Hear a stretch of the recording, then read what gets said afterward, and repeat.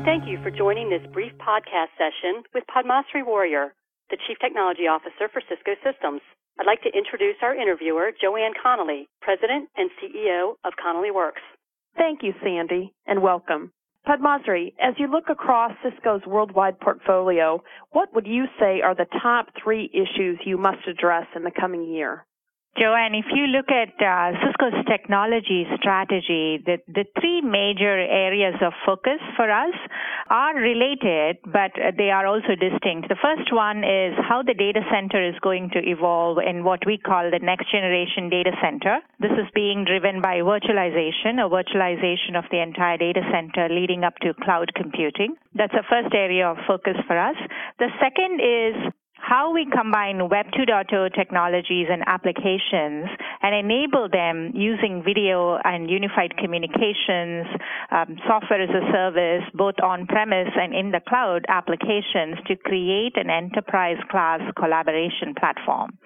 And the third is in the area of smart connected communities. And really this has to do with how we improve smart grid, the energy delivery platform or the utility delivery platform, I can say. How can we make buildings more energy efficient?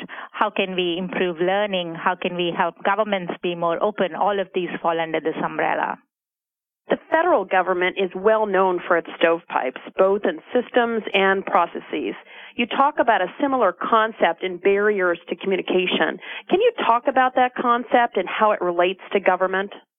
Sure. I think this is a favorite topic of mine. If you kind of look at how organizations and enterprises have evolved, and this applies both to public sector and private sector, over the last 10 to 15 years, the evolution has been in creating barriers within an organization, whether they are organized functionally or whether they're different agencies. We believe the next wave of productivity and improvements as well as operational excellence will come by applying technologies that will help us break down these barriers. And it's not just barriers for communication, it's actually barriers for how work gets done in the future. We think the future of work is actually going to change very fundamentally, and video and collaboration are going to be 2 of the technologies that will drive this transformation. The second way it will help us drive better productivity is to enable business processes to cross company boundaries, and we call this intercompany collaboration. And the third one is really interesting. This is how can we enable innovation to accelerate by making it easier for subject matter experts to get together and work on critical projects. So this one I'm particularly fascinated by because this actually, the third one, incorporates several elements of what we are seeing in the consumer web with social networking, and where like-minded people who have interest in similar topics get together and have conversations. How do we bring that into the enterprise world to drive productivity? Now, everything I have said so far, if you replace the word enterprise with public sector or government, the same concepts apply.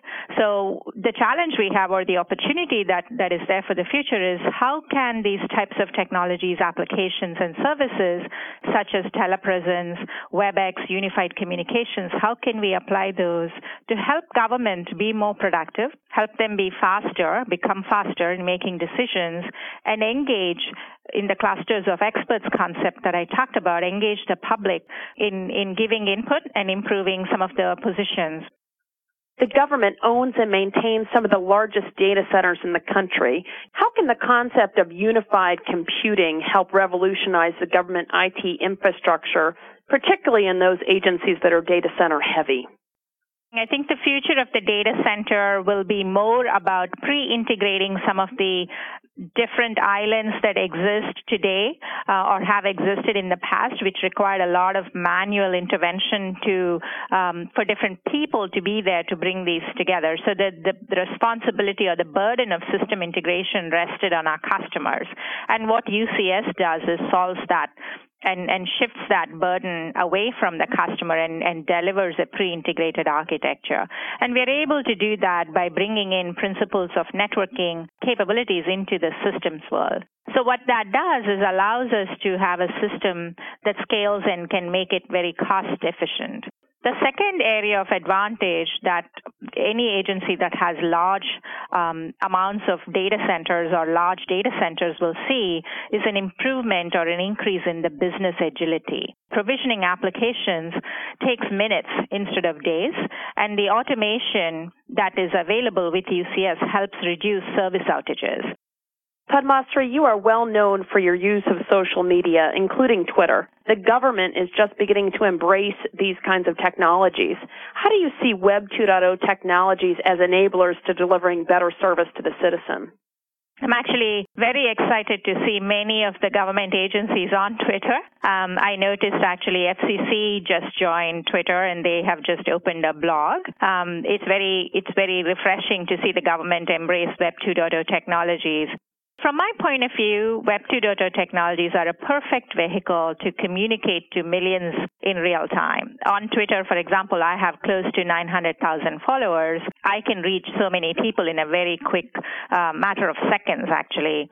It's also a great vehicle to get people engaged and gather input and feedback very quickly and actually debate content. So I routinely collaborate with my Twitter community on projects that I'm working on. Sometimes I will just ask inputs. I'll be preparing for a presentation, and I'll pose a question. Here's the things that I'm thinking about talking about in my presentation, and ask for ideas. So I think social media gives the government an opportunity to reach more people than they normally can reach, and it's a very important vehicle for them to incorporate. I'm not saying it's the only vehicle that government agencies should use, but it's definitely one important aspect of how communication occurs in a broad-based, real-time manner. Padmasree Warrior, Chief Technology Officer at Cisco, thank you for your time.